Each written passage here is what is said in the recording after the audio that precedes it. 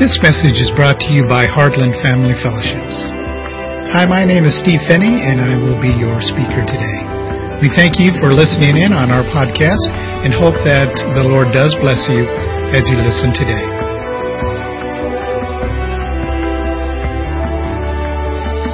The title of our message this morning is Leave Room for the Wrath of God.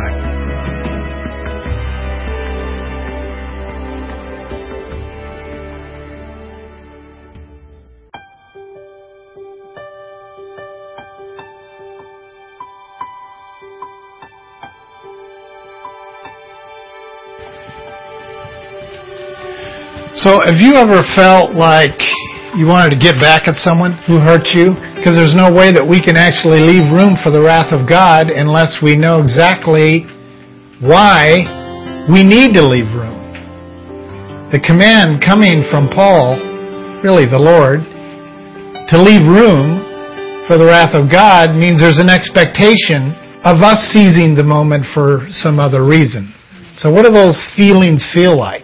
Well, a good question is, how long has God waited to take vengeance upon Satan? Now, true, in heaven, one day is 1,000 years to man. So when God refers to a day, He's referring to, humanly speaking, 1,000 years. And that's why the end times is 6,000 years, plus 1,000 for the 1,000-year reign. So it's 7 days to God, just like He created the earth and all that is in it in 7 human days. In the end times, it is 7,000 years. 90+% of every theologian I've ever read or referenced believes that the end times are not going to be longer than 7,000 years. Some believe the pre, post, mid-millennium, do all kinds of stuff with that belief, but basically they believe collectively, whether you're a Baptist or a Presbyterian, they pretty much believe that the lifespan of this age that God is referring to is 7,000 years. That's it. We're at the end of it. That's not a surprise, really, to any Christian I've ever met. That means to Satan, he has to use the time system of man, not God. He can't mess with God's time system. Impossible. He's tried. It doesn't work. He can't figure out the book of Revelation. As a human, and as you guys know, I'm writing this book on that book, and as I study this book, the more I realize Satan is really stupid. And the word stupid from Hebrew, because it's not used in the Greek, interesting as that is, the word stupid from the Hebrew is a man who knows the right thing to do it, but will not do it. Satan actually can read the book of Revelation and see how his life's going to turn out. And he still doesn't get it. I want to talk about why that's true. How can an evil person not get it? How can someone pay out revenge and not get it? That it's going to come back on them and lessen their life. That it's going to destroy them. The mind is a very fragile aspect of our design. We live in these bubbles that I referred to several weeks ago in a sermon, thinking out of the box. That term actually comes from a Greek word picture of the mind, a box. Thinking out of the box is actually not being stuck in your little design of what you have come to believe life really is. The mind is under the mandate and control of this clock. It's run by a battery, and it just is obedient to just go round and around and around, and we look at it and we can check our pulse, we can go, hope Finney's done by noon. We cannot manipulate this piece of plastic. You can manipulate everything in life. Absolutely everything. Everything. Every person, everything, even the weather. But you can't manipulate this piece of plastic. It's impossible. You see, Satan knows that. He knows that the difference between the present and the past is only minute, nanoseconds. What I just told you is already in the past. It's not in the present anymore. The box moves so swiftly that it is impossible to stop. They've tried time travel. My father was involved in those studies in the 50s, in the military. They tried it, but they cannot seize it. They can dissolve matter, they can dissolve this clock, but they can't bring it back. Now, the reason God set this one rule of thumb up was for the purpose of revenge. Now, Satan doesn't want any of us to know this. So what Satan knows to be true is what some of us already know to be true, and that is, if your mind can be consumed with nanoseconds ahead, which is what fortune tellers live off of. It's what witchcraft lives off of. Do you understand that? Nanoseconds ahead of you, these demons are delivering information to these people with tarot cards and whatever else they're using, and it's giving the person listening the sense that this person can look into the future. Now, there's no looking into the future by demons. They are bound by this clock because they're bound on the earth. What they do is they put ideas in people's boxes, and then in the future, which could be seconds, minutes, hours, days, or years, they bring it about. So they're not foretelling the future. They're planting seeds of destruction so that the next 5 minutes, the next 2 hours, the next 2 years in that person's life, they have them meet that blonde guy who happens to ask them to marry them. So it sounded like the fortune teller was correct. No, demons cannot mess with the clock either. They can't look into the future, so they can read the book of Revelation and have absolutely no idea what it's talking about. You can read the book of Revelation and understand what it's talking about because you have the Spirit of the Lord in you, who is not bound by a clock. I'm just breaking this down to the basic science of theology. There is even a science to it. Clocks. Time. Time is the only thing that man and demons cannot manipulate. So therefore, vengeance, Satan knows what I just told you. So what he does is he tries to get that person obsessed about the next minute, tomorrow, tonight, next week, next month, so that he can mess with your present. That's all he's doing. And when God says wait, he's he is communicating that to us, but our little finite minds get all stuck in this clock, and we don't understand that God is saying wait, because everything has its appointed time, even vengeance. So let's look at the Hebrew on this. Okay, girls, you want to come up with your pictures? All right. From the Hebrew, vengeance, from the pictorial Hebrew in particular, Nahaham, which is, from what I understand how it's pronounced, is the action that follows chaos. So Satan wants to create chaos because vengeance is going to follow chaos, and he's usually guaranteed that you are going to follow up chaos with this action. Now, as you know, we read backwards in Hebrew. So who has the fish? Okay, so you have to stand over here and show them the fish picture. And then who is going to be the head? Okay, and Tori, look at the head. Tell me which way you're supposed to stand. Okay, so you stand like that. Okay, and Phoebe, you must be the water. Okay, so you face them and turn this around and show them the water. Now, this is what vengeance means from pictorial Hebrew. Gracie is fish, and Tori is the head, the back of the head to be precise, and Phoebe is the water, that which means same thing that fire means in the Hebrew, consumes. So, when God refined the earth, He flooded it.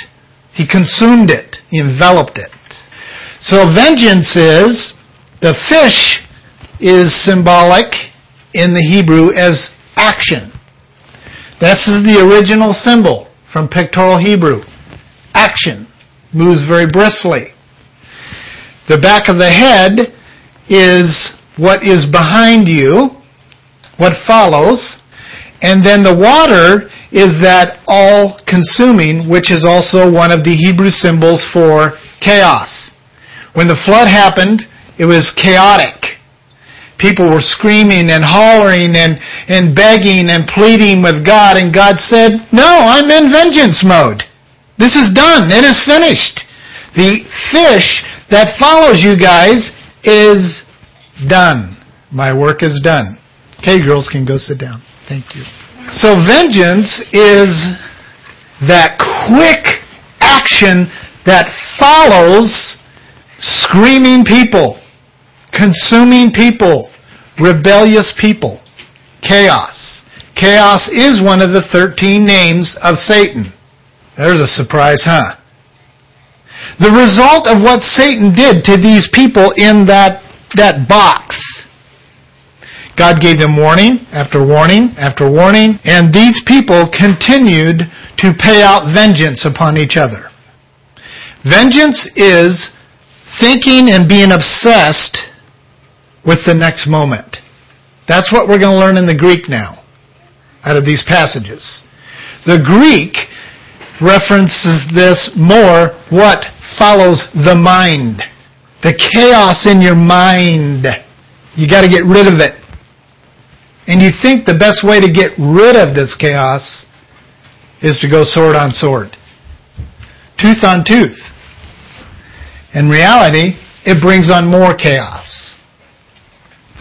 So, Q, you want to read out that passage again? Okay, that's a problem. It's a huge problem. For whatever reason, God designed our conversion, our salvation, our receiving Jesus Christ into our mortal bodies through the Holy Spirit as an add-on to evil. He could have having our bodies fall on the ground when we got saved and given us our new body. The Holy Spirit filled that new body, basically what we get in heaven. No. He takes this broken down temple and He puts the Holy Spirit inside this broken down temple that still has sin in it, but the sin is not us. And we have to consistently, day in and day out, reckon to know ourselves dead to sin, but alive to Jesus Christ. Well, there's probably a reason why He did it that way. Now we got to understand something. Our flesh is an exact mirror image of Satan. When our flesh stands in front of the mirror, it sees the face of the enemy. There is no difference. Hatred, animosity, all the stuff that's mentioned about our flesh is the face of the enemy. Now, when we're walking after the Spirit, we stand in front of the mirror and we see the life of Jesus Christ. We reflect His glory. Well, Satan goes, I got that going in there in you too. You reflect my glory. So our flesh is just ugly. Our self-life flesh is filthy. So, the enemy has worked 40 years to have us feel inferior, insecure, inadequate, guilties, worries, doubts, fears, etc., etc. Hopefully, from his perspective, to the point that our psychological adjustment is wavering. There's something wrong with the way we think. So therefore we look at a vengeful person or a hateful person, we go, what is wrong with them? Why don't they get it? They don't get it because they are consumed by the image of the enemy. They're standing in front of the mirror every day looking at themselves in the mirror, and all they're seeing is the enemy. Because flesh bears witness with flesh. Spirit bears witness with spirit. And the spirit wages war against this flesh. And the flesh wages war against the Spirit of the living God in you. So, now that Satan has got all this all worked out in you, and you have this salvation experience when you're 16 years old, like I did, but I wasn't discipled. So he was off over here, and I could say, well, I know I'm saved, I'm assured of that, I'm secure in my salvation, I know I have all of the goods. But I am consumed by this.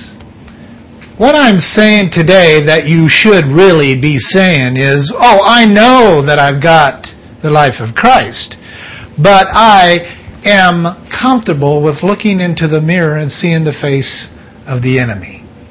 Many people are extremely uncomfortable with righteousness. They hate truth. This hates truth.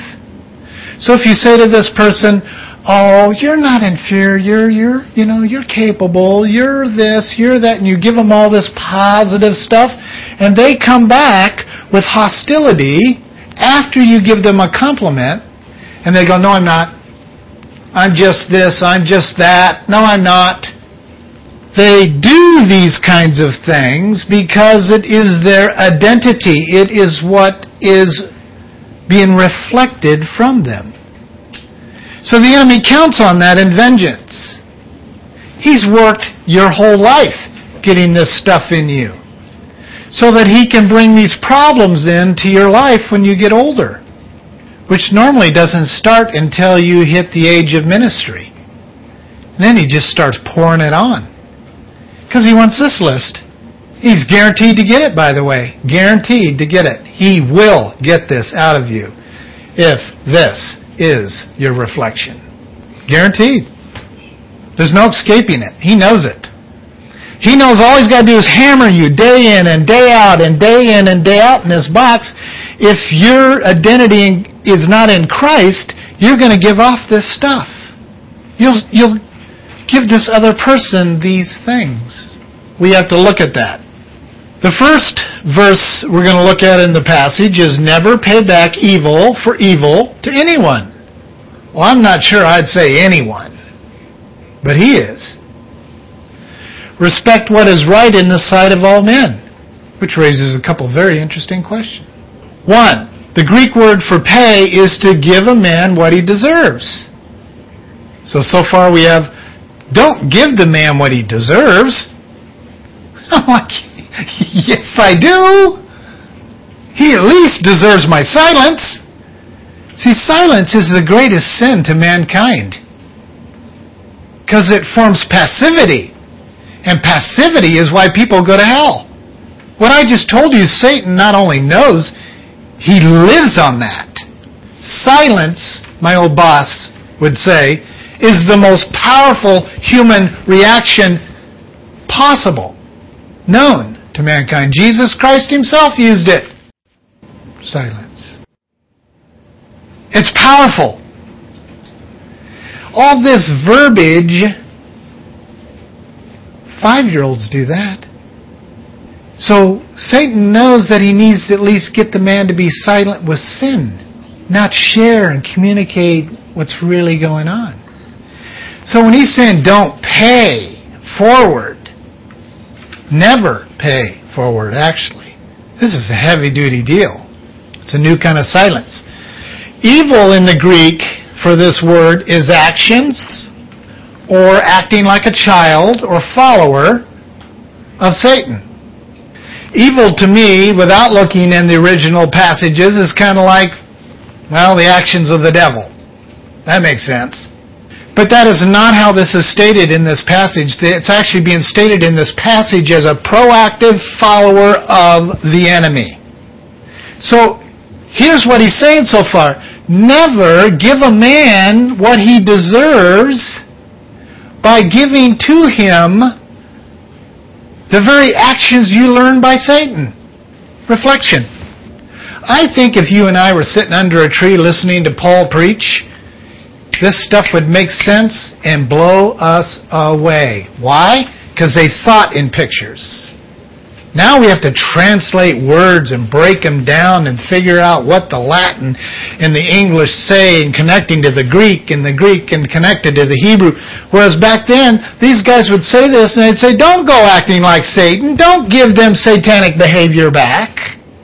And they go, oh yeah, that makes sense. But no, we got to go process it for 3 hours. Why? Because of this moment. Satan wants intellectual wrestling here, consumed by, what did he really mean by that? Is he picking on me?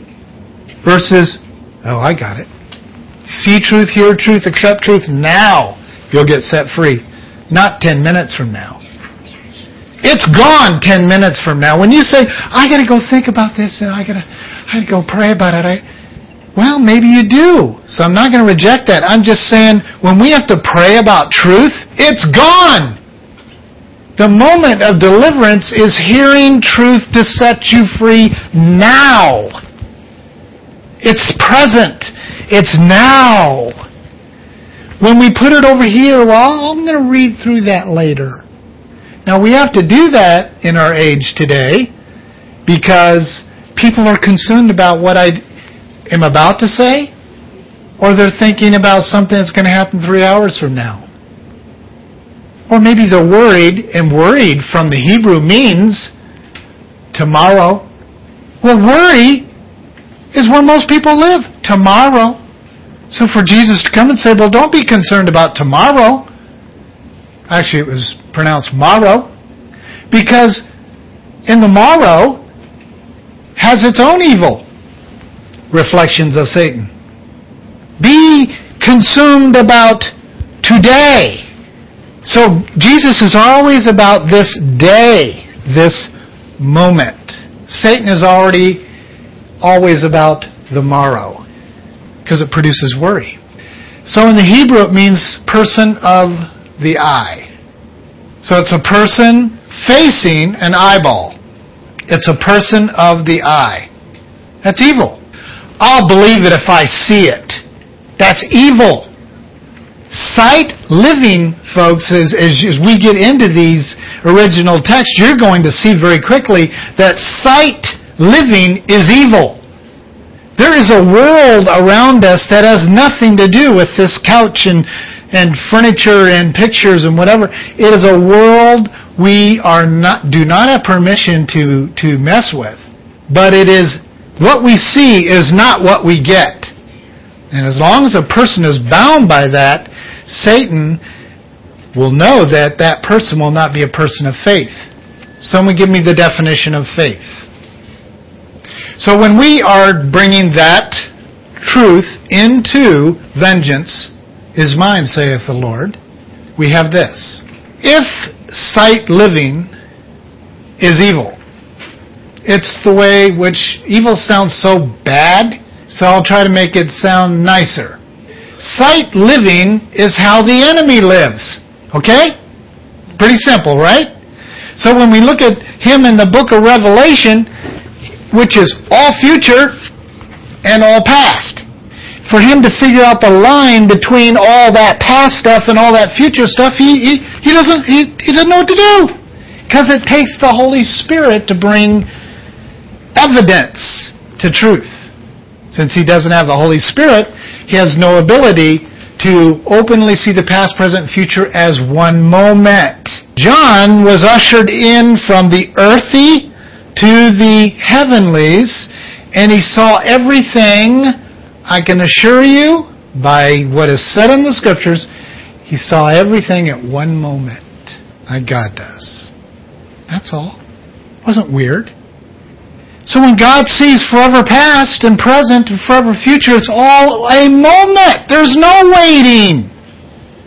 But we have to have mandates to wait because we're stuck in our 1,000-year clock. Wait. That moment hasn't come, Stephen. Yes, sir. When to God it has. Well, the enemy can't get his arms around that. He's like, ah! So therefore he's without understanding. So when people act like him, they're acting without understanding. Very powerful, simple principles. Faith, now with vengeance, is this. Do you not know, Stephen, that you're not fighting flesh and blood? But, someone finish the verse for me. It's two separate worlds. So here's how I see it and hear it in my head oftentimes. Stephen, do you not know that we're not dealing with the seen world here? This person is upset at you, and they're reflecting the image of the enemy. But see, this is not the world I want you to deal with.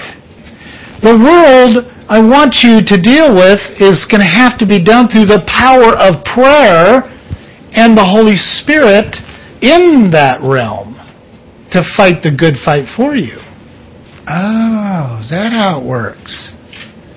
So don't go casting more satanic stuff at him because he's casting satanic stuff at you. That is reflecting that you're just like him. You have the same God. That's how blunt it is. So respect in the Greek is to consider in advance, looking forward. That's what real respect is.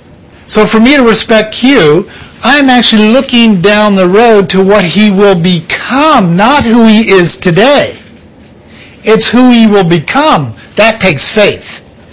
But if I judge him according to his past, which I have done, if I judge him according to his past, I bind him to the enemy. That's what's being said. So right in this passage from the Greek means virtuous actions that reveal God, righteousness. That is the most common Greek definition of righteousness. Sight is face, presence, and it is not my view. That is how this verse is typically read, is to respect what the viewpoint is of that person. So what that does is silence you in confronting them. No, I will not respect their viewpoint of the Scriptures. No way. Unless it's right. Unless it's revealing God. Then I will respect their viewpoint. But that's not what's being said here. It's looking forward in the future, virtuous actions that revealed God. And in this present moment, you are looking at Q going, this young man is going to be a powerful vessel for God. Today, his viewpoints are a little tweaked. So what happens is he's seeing that look in my eye that even I know my opinions are whacked, and he's still standing here respecting me. I am winning him to the gospel. But most guys I disciple know I don't agree with most of what they say or do. But I can do this. So, here's our conclusive statement for that verse. Never give a man what he deserves, or woman, particularly actions that replicate Satan. While you're in his presence, consider in advance and look forward to how this man could be in Christ Jesus, allowing the virtuous actions of Jesus to work, allowing the big fish to move briskly to his goal. We get in the way of Christ accomplishing his brisk actions through our vengeance. Because now the leader has to take time for the one displaying vengeance instead of staying to the original goal and objective of reaching that person. Now he's got two people to teach. Instead of being a distraction, we need to be an attraction for these believers or non-believers. Okay, peace. The next verse in 18 it says, if possible, so far as to depends on you, be at peace with all men. I'm telling you guys, I'm going to be totally honest with you. This is a verse in the New Testament that has bothered me. I am not a peaceful sort of guy. If I'm not pulling my sword out, I'm rattling it in the sheath. I understand what peace means, and I have for many years. It does not mean lack of war. Jesus will be peaceful as he is filling the valley with blood. He will be the God of peace. So I'm not saying that intellectually I do not understand that peace involves war. It does. But usually when I see this verse, I go, no, that's passivity. Well, my grandpa was a pacifist, remember? Quaker preacher. They took it to mean no war. So that's what I grew up with, is this, no, this isn't true. When in reality, it means this. Possible, Greek there, is powerful or capable. Hebrew is actually what comes from the prince, which I find extremely interesting in Hebrew because the Prince of Peace hasn't come yet. Right? The Hebrew is filled with Jesus. Just filled. Torah means cross, what follows the cross. So for Pete's sake, Jesus has been well groomed throughout the whole Bible, past, present, and future. So possible is capability, it's power, it's what the prince gave you authoritatively to carry out. 2, the word depends means to put upon or to be among for the purpose of a cause. And it's kind of like a armor that is put upon you for a particular purpose. It's very warrior-oriented. To be dependent on your commanding officer, on your prince of peace. So then, the word peace is from the Greek, is to live without conflict slash war. Now, if we just left it at that, it would sound like passivity, and I can understand why the Quaker preachers were preaching pacifism.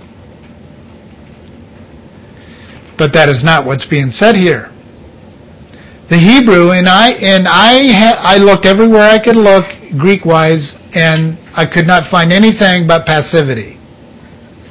But when I looked into the Hebrew, I got the full impact of the meaning, because then I can look at the whole passage and see exactly what's being said here, and that is that a Christian has been given the power and authority to conquer chaos. The war is not with the person in front of me. The war is taking my sword, which is the Word of God, and I point the sword at the other world. Not at the guy. The other world. You do not fight flesh and blood, you fight powers of darkness. It's very proactive. It's very army-oriented. It's very aggressive. But it's not at the man. And it made sense. Finally came together for me. So now here's our conclusion on this particular verse. If you have the power or capability of the Prince of the Peace in you, and if you're born again, you do, put on the shods, which are the shoes. They're actually coverings. They weren't really shoes. The shods of peace so that you will live with minimum conflict and war. Use your God-given authority to destroy the effects of all authority that causes chaos. That's Hebrew and Greek. This is also a great way to describe chapter 21 of the book of Revelation. It is done. It is finished. And I, speaking of Lord Jesus Christ, have accomplished all warring. Fulfilled. Done. While I am the Prince of Peace. Peace involves resolving the people around you that are creating chaos. That's why church discipline was so proactive in the early churches, is you're removing chaos. Oh, we don't do that anymore, as you know. We get them on stage singing songs or put them to work. And they're very divisive. We got the strangest kinds of ministries in our churches today. I'm embarrassed to mention some of them. I've had counselees that were trained by their pastors to throw holy water in people's faces to agitate the demon so he'll speak through their vocal cords. I've heard very, very strange things in my office. God isn't behind this stuff. There's another force that's behind it. God doesn't agitate to do deliverance. God doesn't sin to free people. He does it in purity, honestly, up front, out front, for everyone to see. No secrets. Next week I'm going to try a new slide effect. It's just a little too much for me. Okay, wrath. The next verse is 19, and it says, "Never take your own vengeance, beloved, but leave room for the wrath of God. For it is written, vengeance is mine, I will repay, says the Lord." Of course, that's from the Old Testament. And it is fun for me, I don't know about you guys, but it is fun for me to be completely clothed by Hebrew and Greek. Even our original New Testament teachers did that. They didn't say, "Oh, that's the Old Testament." God consistently used words from the past for their present, so because of our future standing in this room today, that a teacher could do the same thing. Why? Because God saw the moment that He spoke and said, "Vengeance is mine, saith the Lord," Moses, Joshua, Caleb, on and on and on and on and on and on, and Paul, and then forward, so that Finney could stand up, and probably 2,000, 3,000, 4,000 more preachers around the earth today, this very moment, saying this very passage. It's all one moment to God.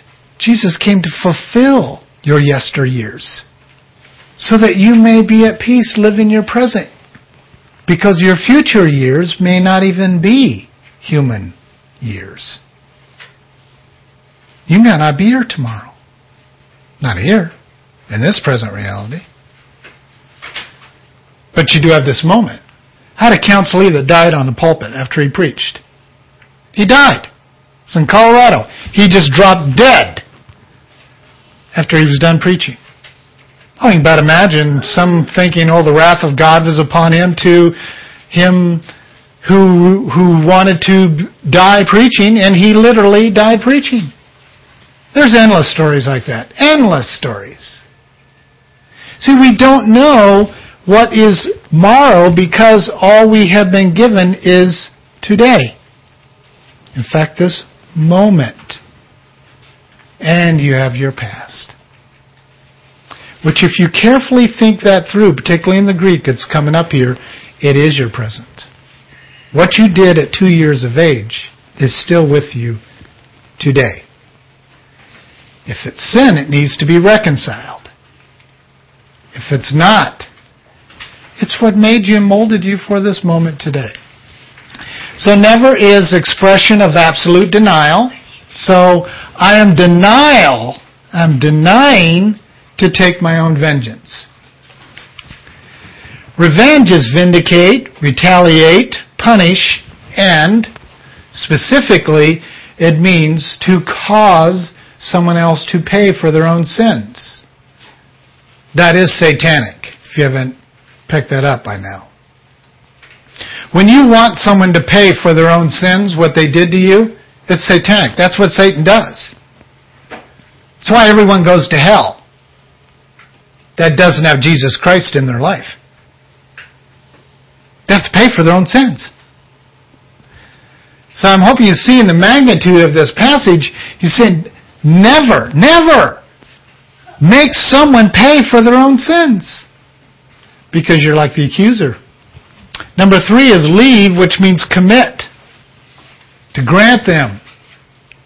In this case, it's granting God. Or letting God be the minister. So far you have completely denied taking the temptation of having someone else pay for their sins, but actually commit to this. Give God His rightful license.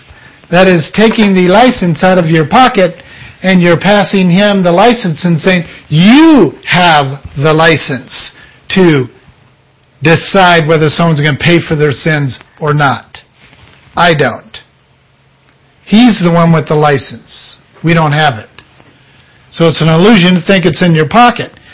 So the wrath from the Greek is violent passions. You don't have to club someone over the head with a stick to be showing wrath. In fact, from the Hebrew it says the weapon that knows the mouth. You're just mouthy. That is more wrath than weapon man. So there's a lot of people running around the face of the earth. They're just filled with wrath. And that is their weapon, is their mouth. So I may not send you to hell, but what I will do is make you think I can. That's what's being said here.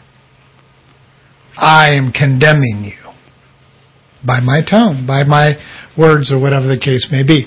To repay is to return the wages that match the cause. That's what Jess was saying. You hurt me, I hurt you. I have pain, I want you to have pain. Not realizing, of course, you get another bucket load after you do it. Then you got to raise the ante again. Then raise the ante again. And you do that until there's a divorce, or there's a murder, or there's something. Divorce, as I've shared with you guys before, actually one of the Greek definitions of divorce is murder. It's a death of a relationship. It's a death of a contract. It's saying the licensed one has no prerogative to carry out the judgments of the license. That's why divorce is so sinful. It's why God says, I hate it. You're taking the license in your own hands and saying, I'll decide what to do with this agreement. Here's our conclusion of this verse. Absolutely deny your own temptations to make others pay for their sins.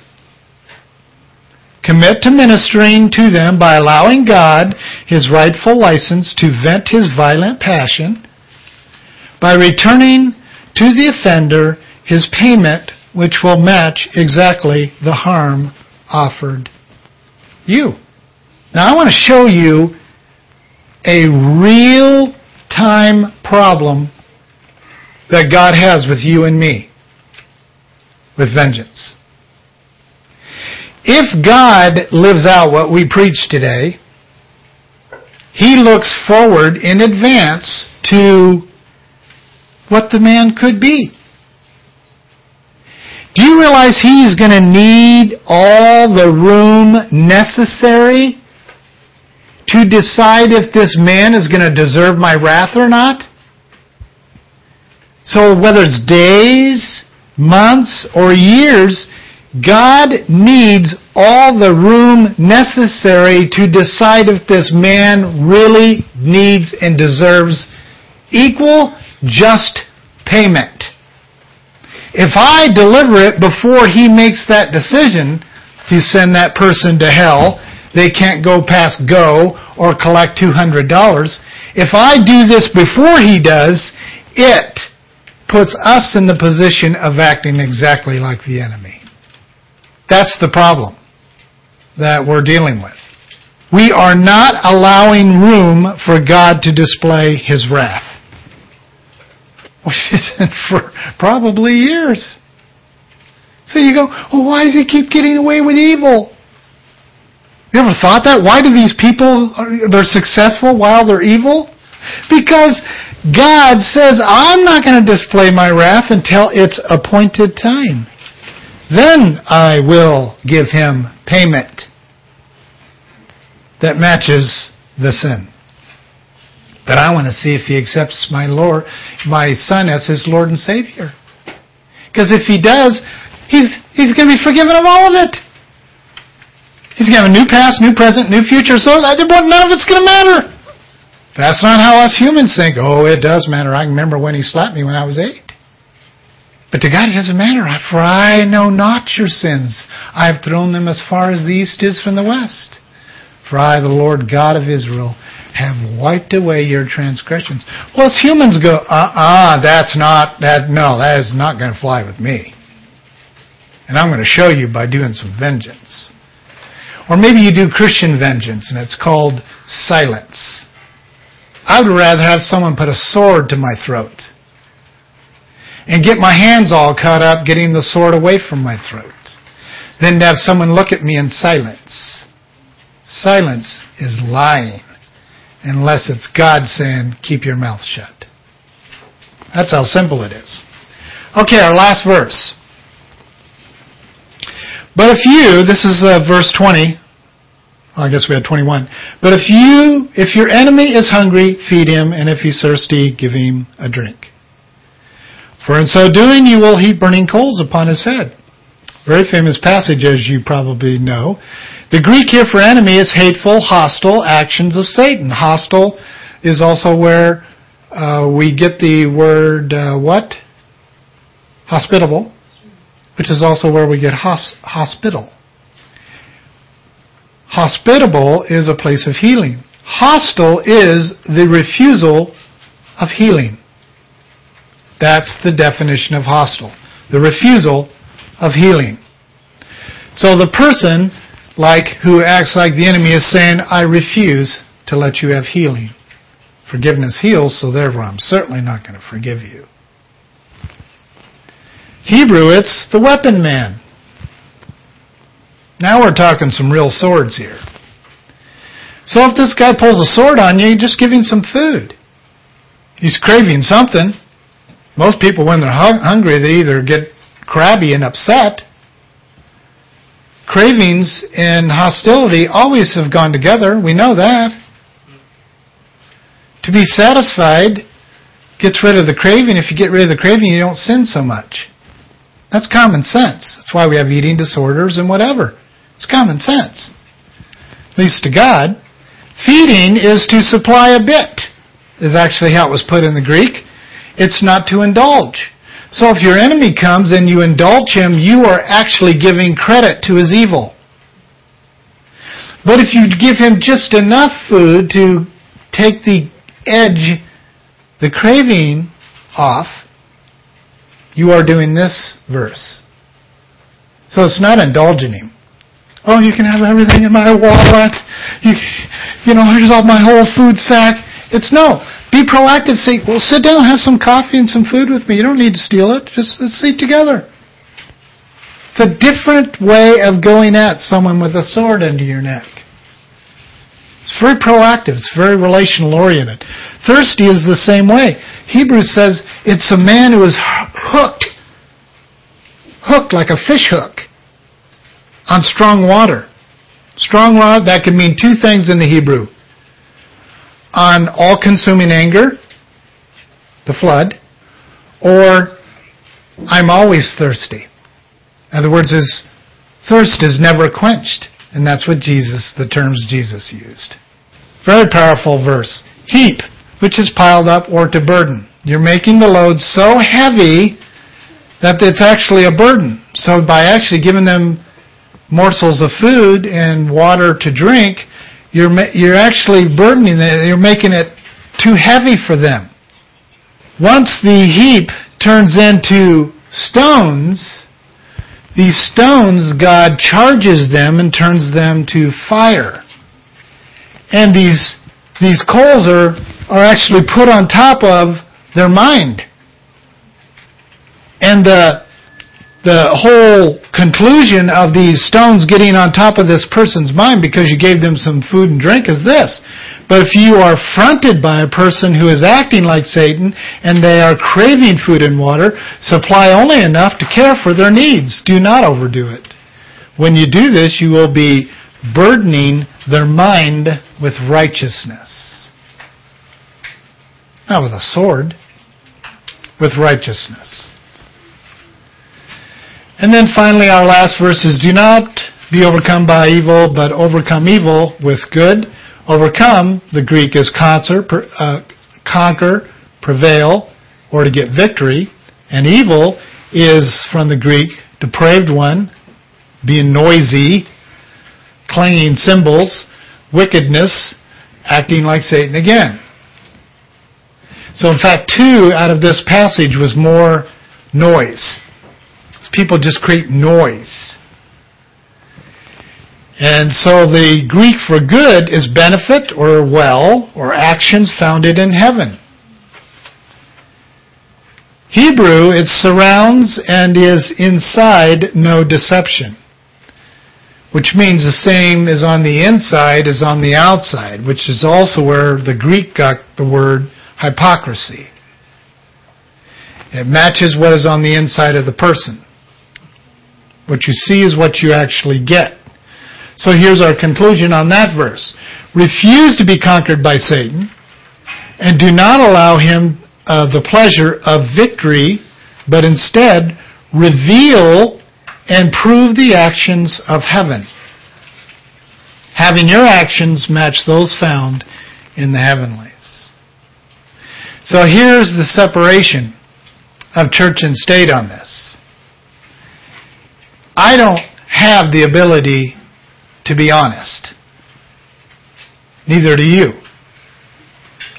I can't match my outside words with my inside. I have no ability to do it.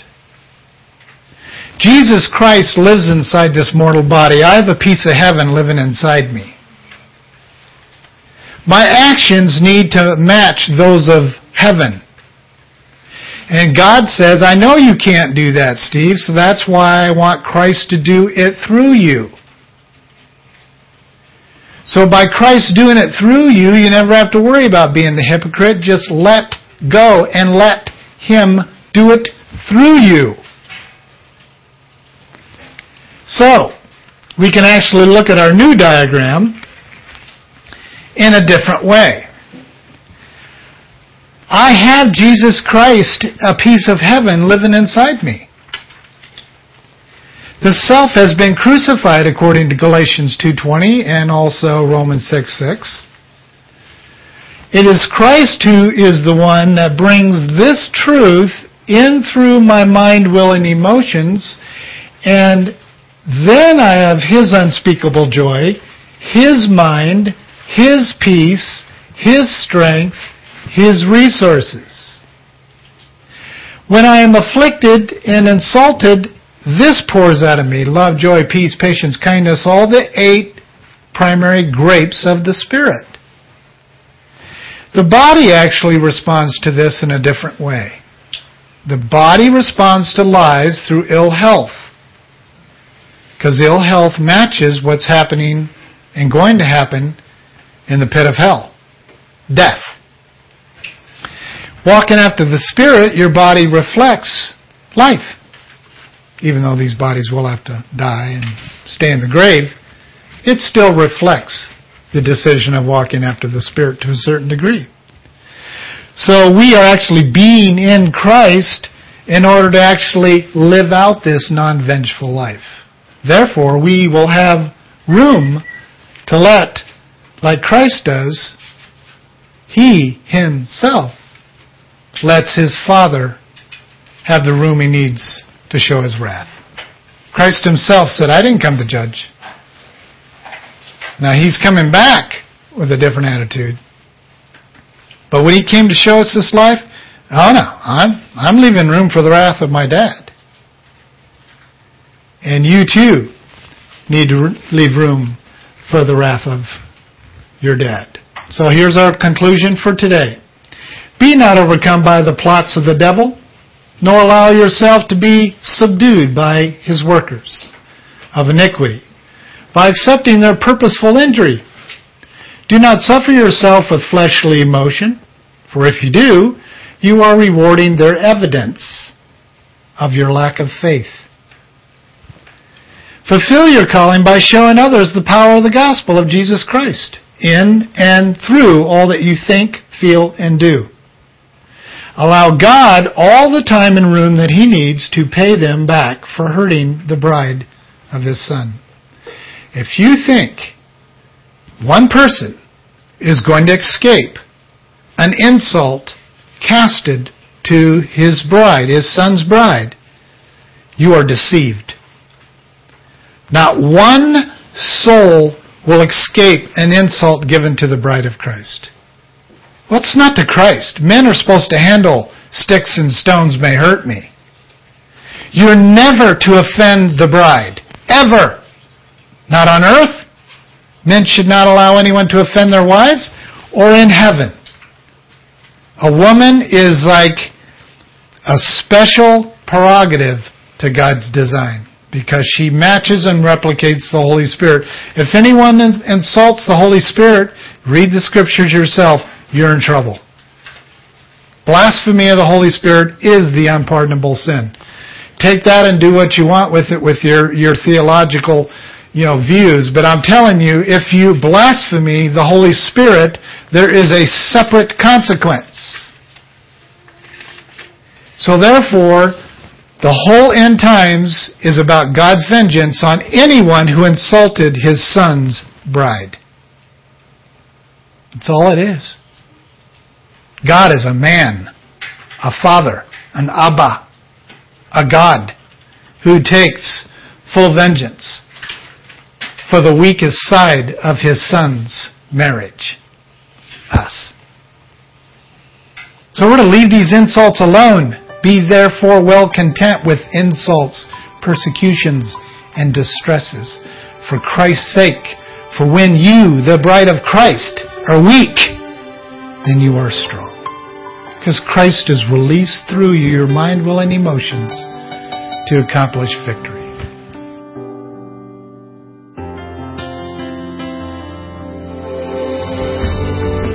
Thank you for joining us today. Heartland Family Fellowship is a local church plant here in Sterling, Kansas. Our fellowship includes the family in all levels of worship. Our mission is to bring families back together spiritually, relationally, and physically. Many people ask us, what does that really mean, or how does it benefit them? Well, it means that you can bring your entire family to any of Heartland's events, and we will work to keep the focus on God, Jesus Christ, and the body of Christ without dividing up the family at the front of work. If you're interested in learning more about our fellowship or other family integrated fellowships, please log on to our website. That is www.heartlandfellowships.org.